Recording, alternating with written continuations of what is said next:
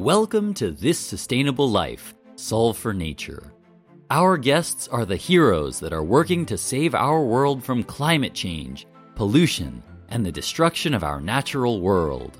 We hear their stories and solutions, and then offer them a chance to act, to take on a challenge to make their own lives more joyful and fulfilling through sustainability and living by their values.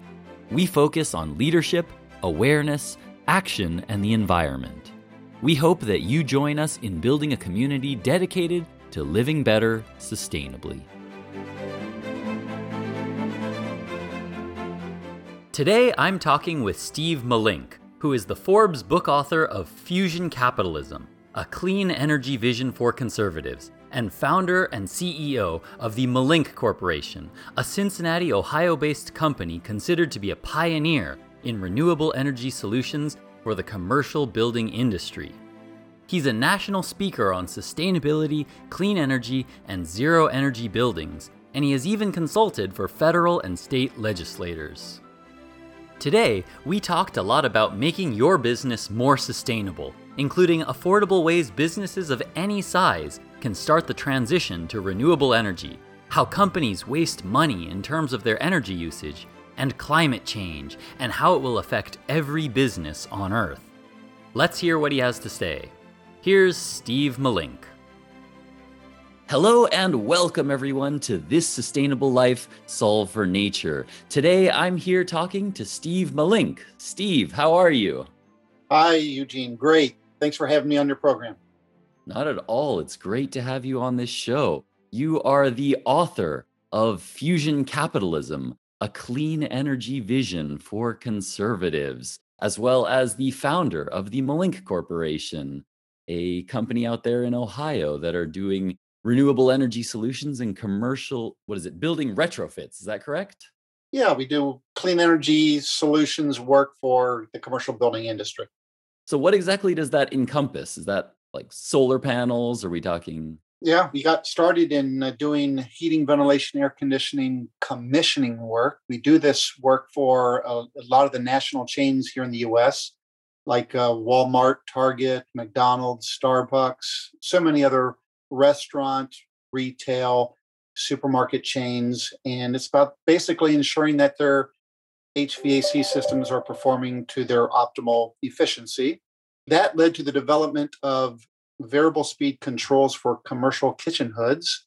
So now we're the inventor, pioneer of such controls, and we are retrofitting thousands across the country and the world. We have distributors and installers around the world, but we're basically converting you might call an unintelligent hood that runs at full speed all day long to a smart hood that varies speed based on actual cooking load. We also do solar PV projects across the country. We do geothermal HVAC, and we're also into building pressure monitoring because that's such a key parameter to measure, gain a sense of the health of a building. We're kind of this eclectic energy efficiency, renewable energy solutions provider for commercial building owners. And, we play in the space that the big companies like Siemens and Johnson Controls and Honeywell do not play in. Right. So a lot of that kind of making buildings smarter, is that correct? Yeah, and more efficient. Yeah, actually, I was looking around on your website, and one of the things that most interested me was the geothermal HVAC stuff. That stuff looked really, really interesting. Well, we're trying to cost reduce geothermal to help it go mainstream, like the solar PV industry has gone mainstream over the last 10 years. So, not very many people are doing geothermal right now because of that high first cost. If we can cost reduce it, we know that the market will, embrace it more. We're into our second grant with the Department of Energy doing some very interesting research and development work, looking for how we can create heat sources and sinks that mimic the ground. Geothermal is about typically you're putting pipes in the ground in which to, dump heat or extract heat. And there's other strategies that you can use that mimic that. And I'm going to just mention one, for example, would be rainwater that comes off the roof. That can be an excellent sink in which to dump the heat from a building into something that's colder than the outside air typically is. We're looking at using phase change materials also. Ice and water is a phase change material. You go from one solids to liquids, but the problem in using water is that it takes such a cold temperature, 32 degrees Fahrenheit, to freeze it. And that takes a lot of energy to get down to 32 degrees. So we're using phase change materials that can melt and freeze at something more like 60 to 70 degrees. Not as much energy. And in fact, it can also hold a lot more energy than just water. So those are some of the innovations that we're looking to bring to the geothermal industry. Excellent. And these are things that you can retrofit buildings for? You don't have to do this before building the building? Well, the geothermal product is not yet brought to market. We're in the throes of developing that product. We're testing a number of pilot systems. Most certainly, the solar PV systems that we install in commercial buildings, you can retrofit them all day long. And in fact, that's what's mostly happening in the building industry. Building owners are placing solar on their rooftops or over their parking lots in the solar canopy, or if they have available ground, you would put a ground mount system. But the way forward though is to make new buildings solar ready. So it requires a little bit less work electrically to have it to kind of plug it in. Right. What about the building monitoring systems that you were talking about? Are those pretty easy to install into existing buildings? Very easy. It's a wireless product. We mount a component on the outside of the building, typically on the roof, and then one on the inside of the building. And we're comparing the pressure inside versus outside. And what you pretty much always want is a slight positive pressure in your buildings, because if you have a negative pressure, what that means is you're drawing in outside air into your building. And on a hot, humid day, that's not a good thing when customers are walking through the front doors. So a slight positive pressure is what will give you the best performance overall of an HVAC system. We're also monitoring CO2, temperature, relative humidity, and we kind of view it as a kind of a Fitbit for a building. Like you wear a Fitbit on your wrist, and it kind of gives you an overall high level assessment of how your body's doing right then and there. And we're doing the same thing for a building, so that facility managers can get a sense for, is their building falling into a negative pressure, or CO2 levels rising to unhealthy levels. Same thing with relative humidity. So we provide trending information. It's helpful guidance when troubleshooting a problem. Right. This is the engineer in me that's coming out, but I wonder, is there a particular reason you measure the pressure and not the temperature? Because I would have imagined that you would measure the inside temperature and the outside temperature to determine your monitoring systems. Well, we do measure the indoor temperature as a cross check to what maybe the thermostats are saying the building temperature is.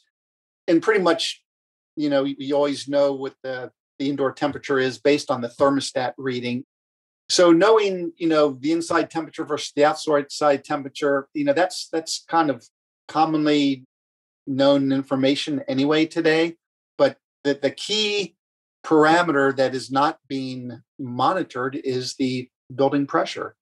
We're in the HVAC commissioning space. We test and air balance buildings, and we know how critical building pressure is to building performance and comfort and health and safety. And it's a blind spot in the industry. Interesting.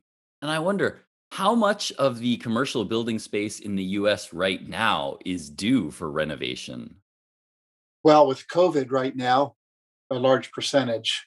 The most important thing is to ensure that you have ample fresh air capabilities, so that you're not recycling the same air over and over. I think a lot of buildings are designed with that fresh air capability, but they're not being controlled maybe in an optimal fashion. One of the concerns is, well, if you suddenly bring more outside air in, it's going to increase the energy cost.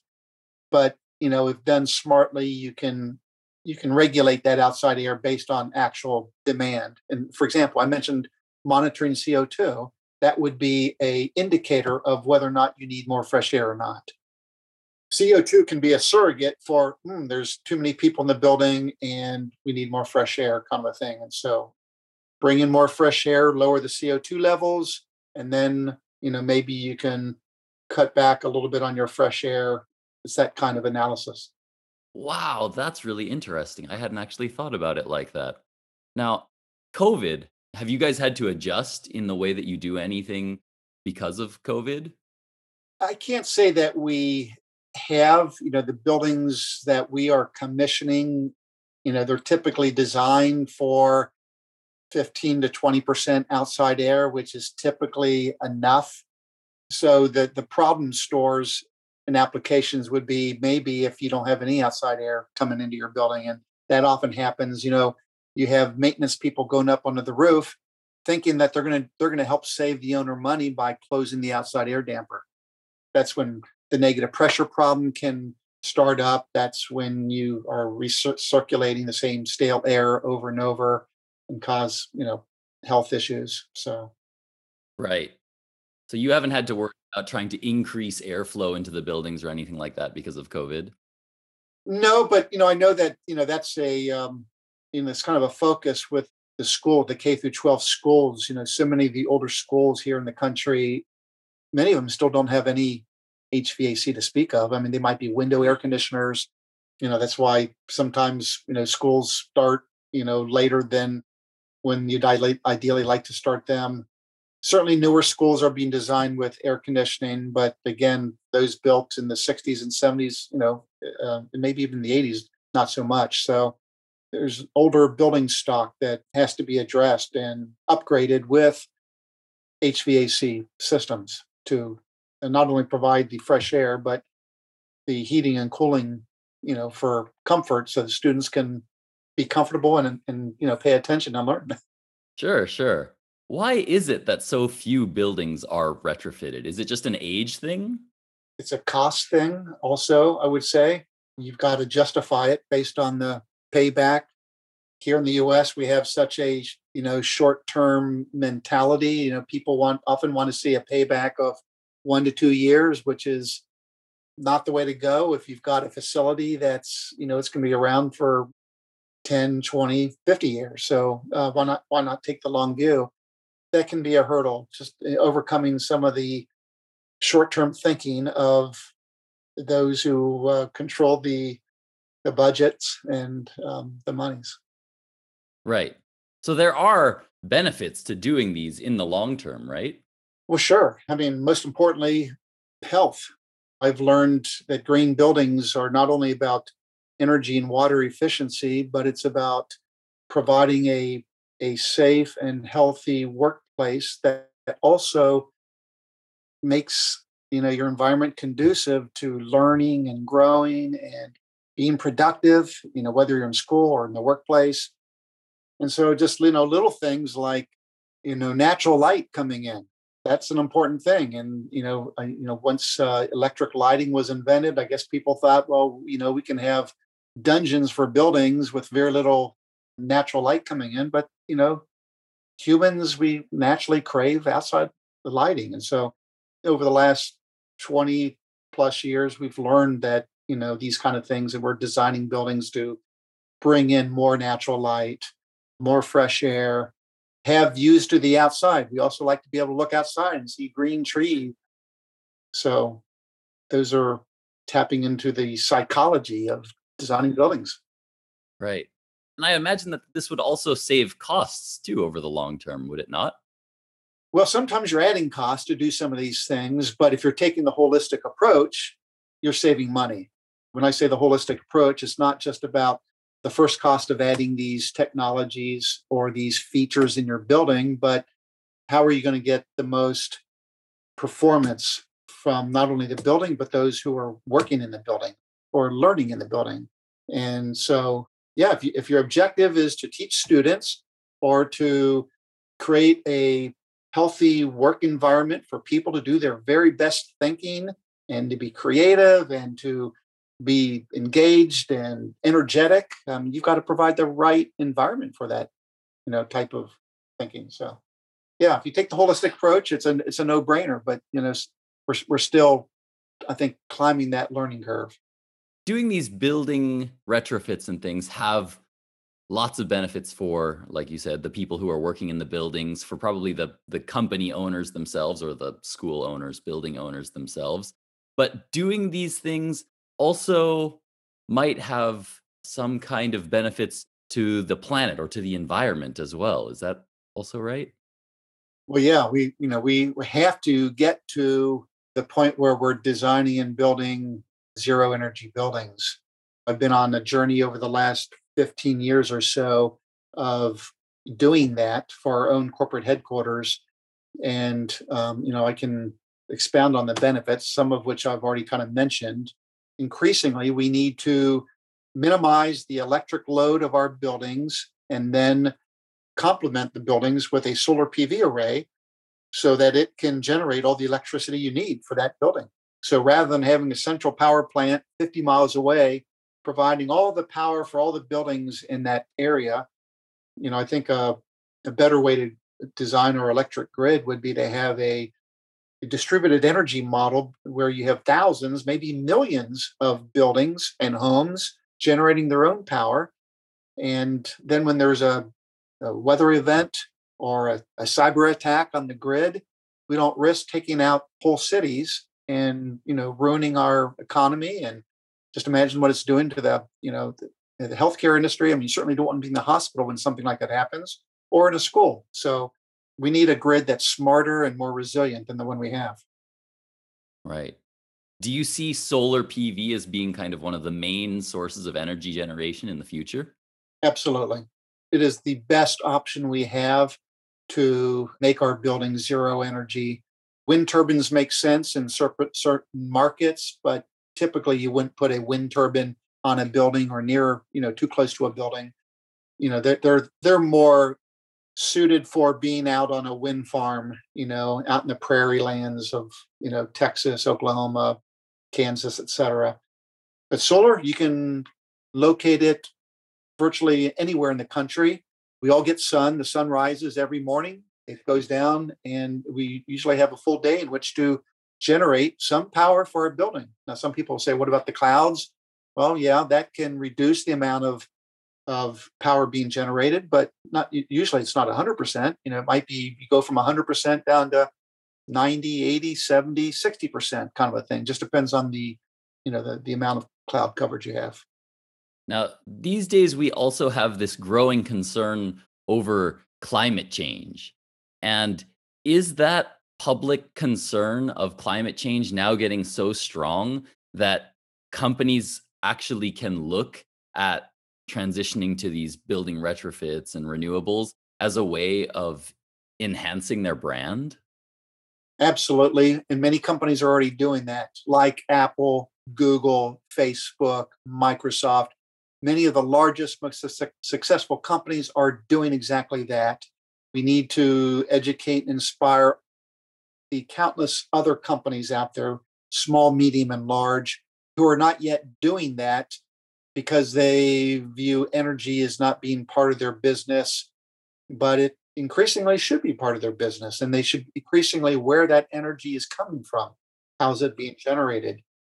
But yeah, in the social media, intense world in which we live, and I think companies have to be more aware of whether things that they're doing are they doing well by doing good?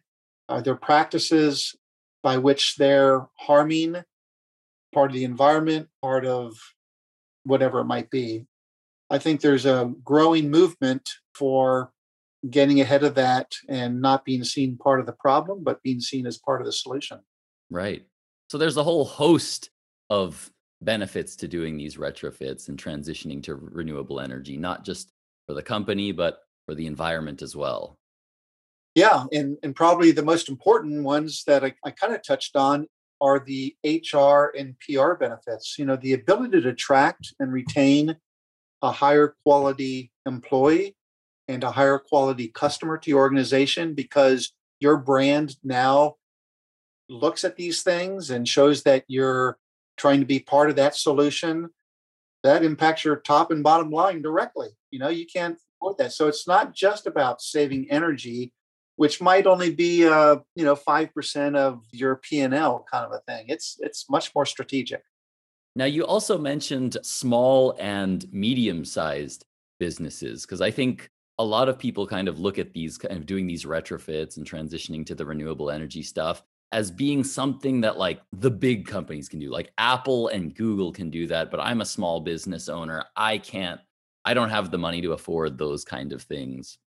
As somebody who helps businesses of all sizes, do you have any tips or some options for small or medium-sized businesses? I mean, no tips other than what we've already discussed, that, this is a branding opportunity, it's a leadership opportunity, a marketing opportunity, and you're going to attract better people, better customers. If you're seen as, trying to do the right thing, socially, environmentally, there are economies of scale to solar. So it's easier for maybe a big company to financially justify doing a project. If you're a small business and you've got a small building, it's going to cost more per watt than it would for a big company to do that. But the good news is the cost of solar continues to come down. I'm confident that in the coming years, it will be as easily justifiable to do it for a smaller business in the future as it is for a large business today. There are benefits, though, across the full scale, whether you own a big company or small company. Yeah, in fact, I've got solar for my home. It's just that we're like a small company, I guess you could say, a small family, and I love generating electricity and watching the meter spin backwards on days when there's lots of sun and we're not, pulling too much of an electric load. And then, I'm basically getting a credit on my energy bill every month for the amount of power I sent back to the grid. And, if I sell my house, I'll get increased value for doing that. So it's not like it's, somehow I've got to, recover that investment, in 2 years or 5 years. And it's a long term investment with long term benefits. Right. And you guys don't do any residential, right? Everything that you guys do is on commercial.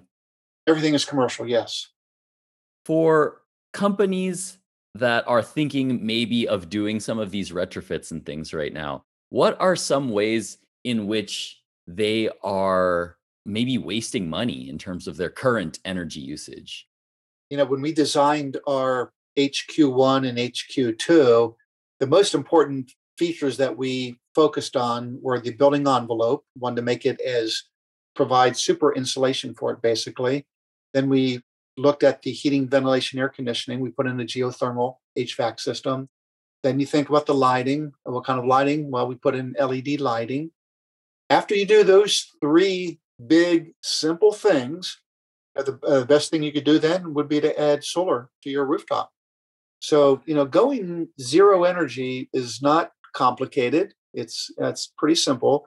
Now, you could say that for an existing building, it might be difficult to super insulate a building that's already in place. And so maybe you can't do that, but certainly you can, go for a more efficient HVAC system as you're maybe having to upgrade it or replace it anyway. The life of an HVAC system is typically 15 years. And so if you're approaching the life of a typical HVAC system, then why not upgrade it with something that's more efficient? Same thing with lighting.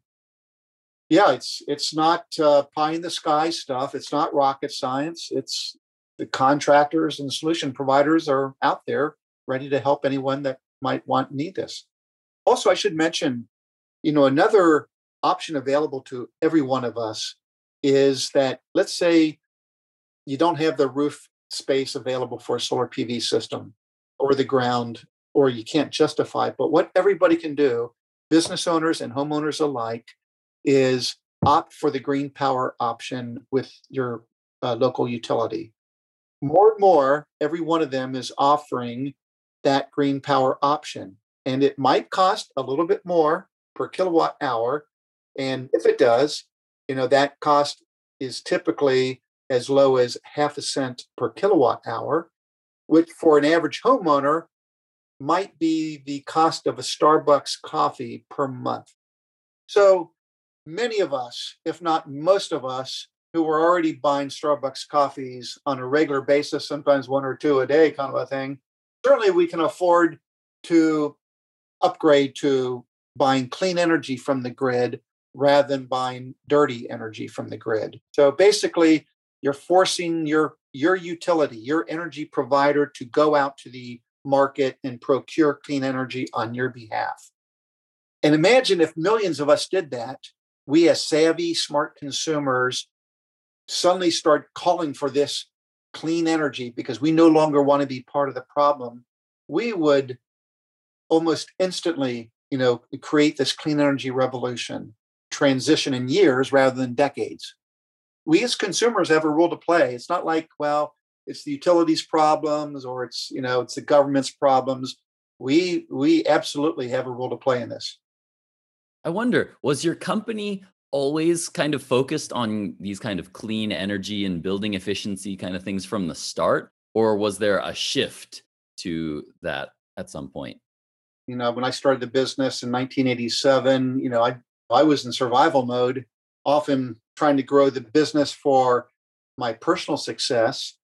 And it wasn't until probably like 15 years or so later, specifically, it was 2004, I went to a green building conference in Cleveland and learned about how many professionals in the building industry were intent about making it more sustainable, that we have to design buildings better and operate and maintain them better. I can't convey to you, I guess, the inspiration I received from that, but it was kind of an epiphany. And I walked away inspired, thinking, okay, I want to help. I want to be part of this movement. And in fact, I want to help lead it. And so we designed and built the first LEED. It's a building certification, stands for Leadership in Energy and Environmental Design. But we built the first LEED gold building in Ohio. And that put us on a new journey that I would have never imagined it brought us to where we are today.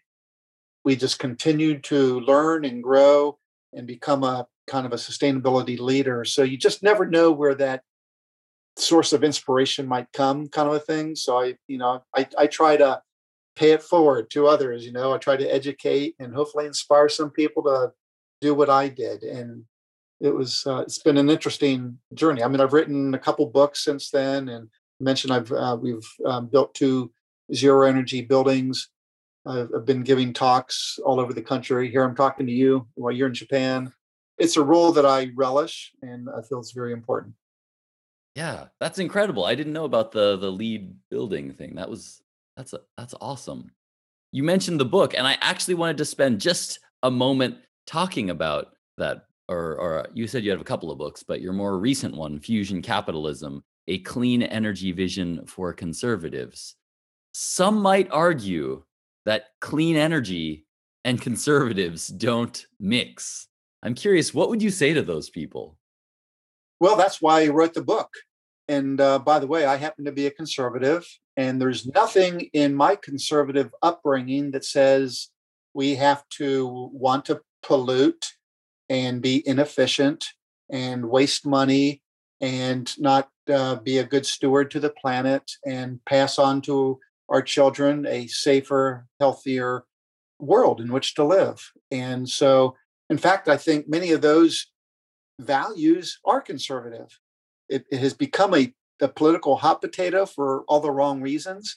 And I'm here to argue against those reasons because they're silly. To be honest, they're stupid. Kind of goes back to the election in 2000, Bush versus Gore.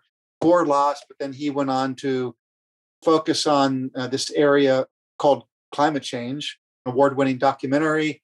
The natural reaction from the right was to obviously counter, disagree, and even mock, what Al Gore attempted to do. And in hindsight, he wasn't the best messenger to be bringing this most important message to bear. The fact is, climate science is real. It's being caused by man burning fossil fuels, creating this greenhouse effect around our planet. I liken it to a car sitting in the hot sun where you have all the glass allowing the sunlight to penetrate the glass and which warms up the car. And the same things happen with this, this carbon sitting up there in the atmosphere. It's allowing the heat to come in, but not to go back out. So, it's physics. I think it's ridiculous that people are letting their politics, affect their views on something like this.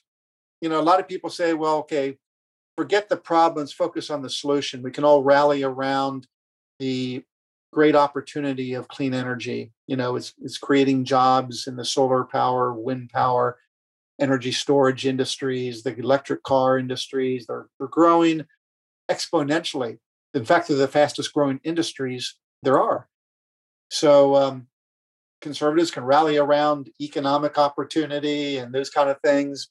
It's sad to me that, we can't all look at the science and the data and the evidence and call it for what it is. Sometimes, depending on who it is, you just have to move on to the solution. Well, let's talk about this greatest opportunity of the 21st century. And we do have some great solutions coming around, I must say. Where can listeners go if they want to learn more about the Malink Corporation or about your book? Well, they can go to our website at malinkcorp.com to learn more about our company and what we do and how we do it. And they can go to Amazon or any book retailer like Barnes & Noble to order a copy of Fusion Capitalism, a clean energy vision for conservatives. You might ask, so what is this fusion about? Well, everyone knows what capitalism is, partly what got us into this problem that we have right now with climate change. But I also think it's the best system to get us out of this problem if done right. But fusion is the thermonuclear reaction that takes place on the sun every second of every day of every year and will continue to go on for millions of years. And it provides all the heat and light and energy we on planet Earth will ever need by many times over. Trying to coin a phrase, fusion capitalism, and then target that phrase at my conservative brethren who are being dismissive, for the most part at present, but hopefully they're going to come around because we're going to have to come around for a lot of reasons. It was a very deliberate choice of words there in the title. Yeah. Is there anything that I didn't think to bring up that you would want to mention to the listeners? A lot of people are afraid of change. Those who are in the oil and gas industry, it's natural for them to poo-poo clean energy, right? And for the fossil fuel lobby to brainwash our politicians who then gallivant the country and say untruths about climate change and the like. But I drive an electric car. The coolest car I've ever driven is a Tesla. Before that, I drove a Chevy Volt. I've driven lots of nice cars my years, but nothing compares to electric cars. They accelerate faster, they're quieter, they require a lot less maintenance. You don't have to worry about oil filter changes, replacing spark plugs and radiator coolant and all those kind of things. And guess what? I never have to stop at a gas station. I can charge my car at night or during the day when I'm at work. And that's very freeing not to ever have to make those stops. So there's a lot of positives around us making this transition. And people are going to have to change jobs over time. I mean, this is going to happen overnight. This is going to happen over years. So all the engineers and professionals, smart people who are in that industry, it's going to be an even greater opportunity for you in these fast-growing industries, which to me it's like the computer revolution of the 80s. And then we talked about solar panels and other technologies that can make our buildings more efficient. And gosh, there's much to look forward to. I think our energy costs will go down over time because solar power will become mainstream. So our energy bills aren't going to go up; they're going to be going down over time. Right. Fantastic. And I think that is a fantastic point to end on and maybe start to go into the second portion of the show, which is where we offer you to take a optional sustainability challenge. So if you don't mind, would you like to give one a try? Well, I feel like I'm on the cutting edge with doing everything I can at my home and my buildings and our cars to always showcase the future. So I feel like I've been taking your challenge to heart, for the last 15 plus years. And so if I may, I would like to turn it around and put it back to your listeners and just let them know again that it's not as daunting as of a change as you may think, and it's a fun one. It's been just a fantastic journey that I've been on. Every one of us can do it. Now, there might be people in the lower income bracket who are struggling to pay for the roof over their heads and the food on the table and those kind of things. Maybe they probably shouldn't be the first to try to help mainstream these technologies. But for the rest of us who are blessed to have what we have and who can do small things to make a difference, we absolutely should. And certainly those who have the means should be doing even more than that. And so make smart consumer choices. I guess that's my challenge to your listening audience. Let's create this clean energy revolution. It's kind of like you've got drug pushers and you've got drug users. Who's more the problem? And you can say, what's the drug pushers? But if there's a market for drugs, the drug pushers would stop if there wasn't a market. So we have to stop creating demand for fossil fuel generated energy. And we can do it by shopping smartly. Definitely sounds to me like you care a lot for the environment. And I wonder if you don't mind me asking, when you think about the environment, what does the environment mean to you in your specific case? Like, do you have specific memories or specific feelings about the environment when you think about the environment? Well, for me, the critical issue of our time is climate change. And so I love Mother Nature, this Earth in the universe of stars. If you look at even just at our solar system, we're the only planet that has green and blue and white in it. It's like this beautiful marbled planet. And then you have Mars and Venus next to us, and they're brown and red, and they're dust bowls. I think we've got a most unique and fragile ecosystem that we can't take for granted. And some say, well, it's arrogant to think that we can destroy that, and I think it's arrogant to think that we can't. There's too much evidence out there over a course of time to show how much damage we're capable of doing to each other and to our planet. And we've got limited time to turn this around. If we don't, we've got something that's going to be irreversible. It's going to be, it'll just continue to spin out of control, and the earth will get warmer and warmer and warmer. Once all the ice melts, I think it's game's over. And so we need to make sure that we don't allow the planet to warm to the point that all the ice melts, because that's kind of acting as a phase change material to kind of stabilize our ocean temperatures.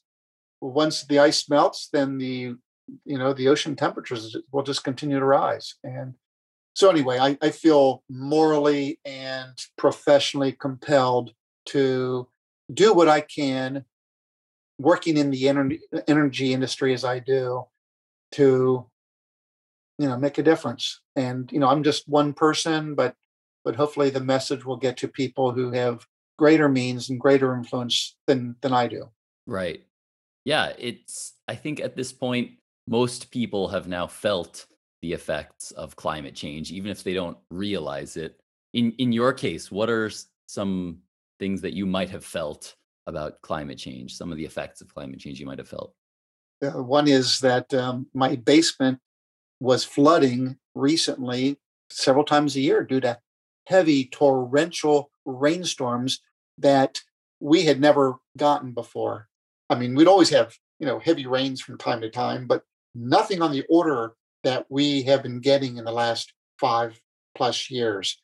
So my basement flood, I've got is carpeted with furniture and everything's drywalled. My office is down there, and when it floods, it's a real disaster. And of course, that problem is small compared to what people in California have to deal with the fires and the droughts, and people in other states have to worry about with storms and hurricanes. More and more people are feeling the effects, whether they know it or not. Yeah, that sounds awful. Did that make climate change feel more real to you after that had happened?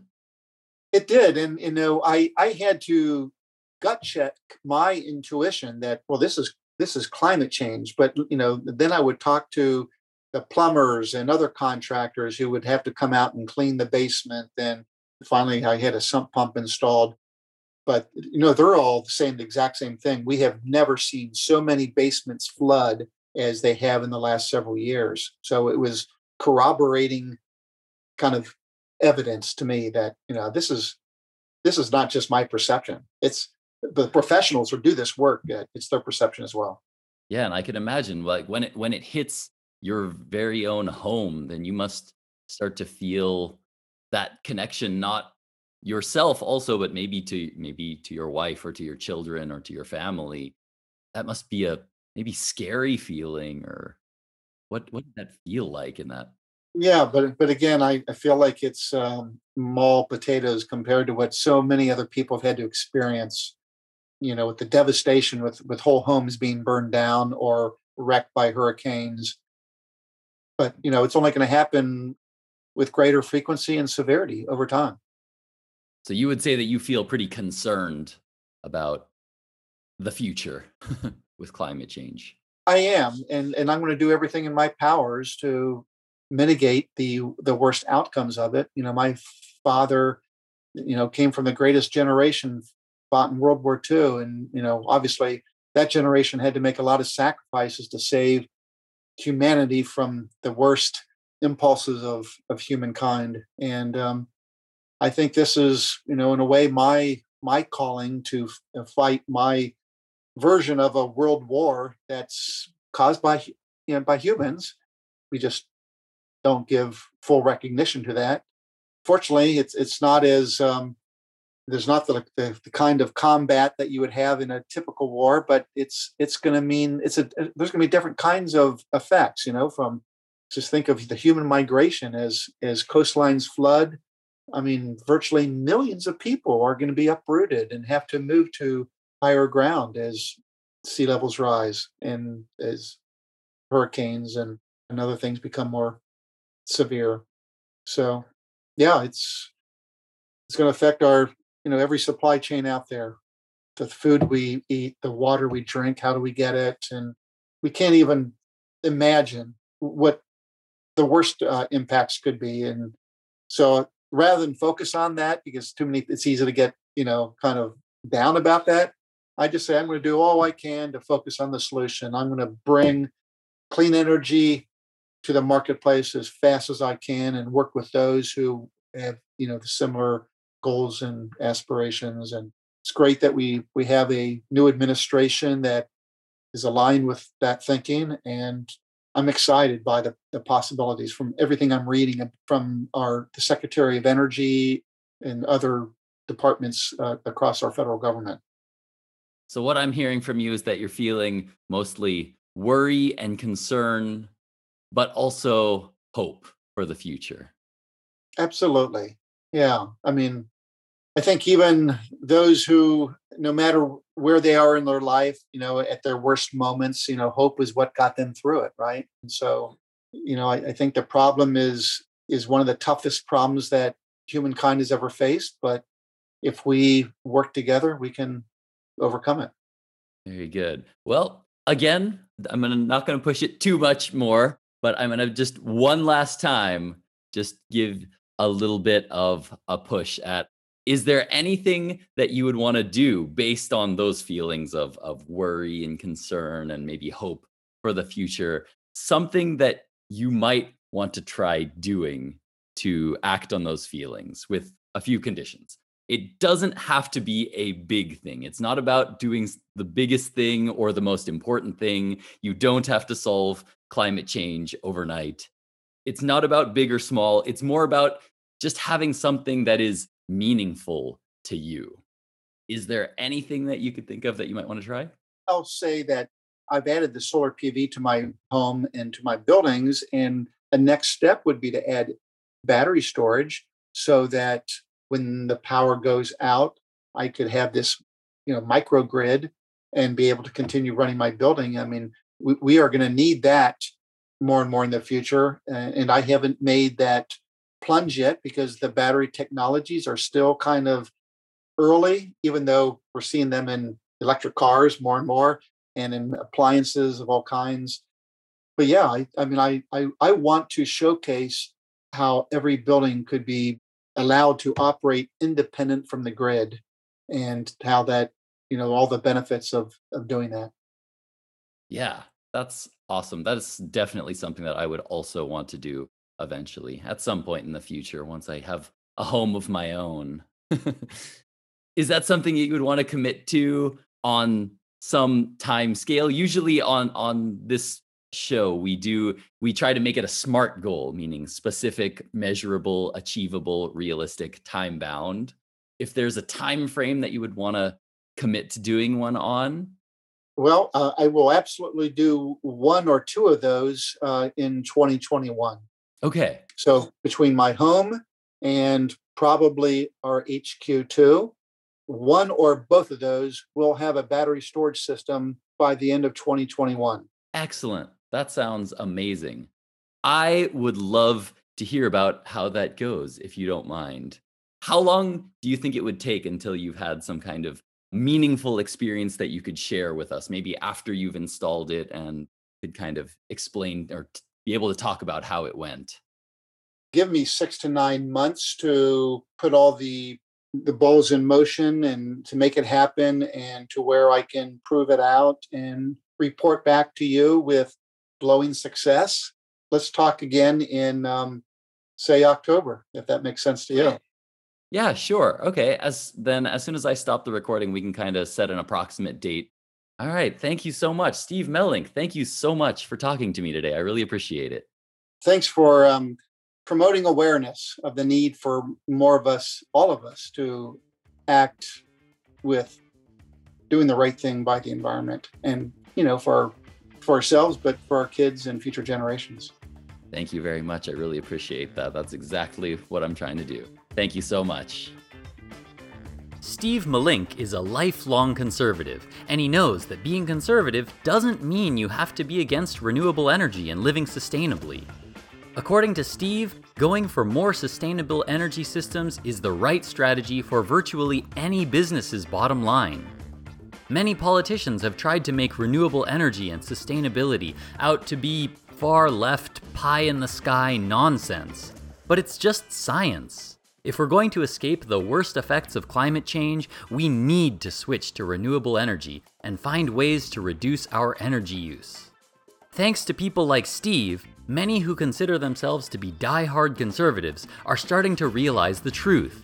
Sustainability isn't optional. It's a must. Not only that, but it can help save you and your business money in the long term. It's the right bet to make for the future of humanity, whether you're liberal or conservative.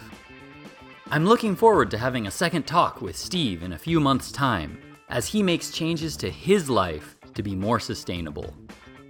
Thanks, Steve, for coming on, and thank you guys for listening. Be sure to hit the subscribe button and donate to support the podcast. I recently hired an editor so I can start to get more episodes out on a more regular schedule, so I'm gonna need the help. Thanks, guys. Until next time.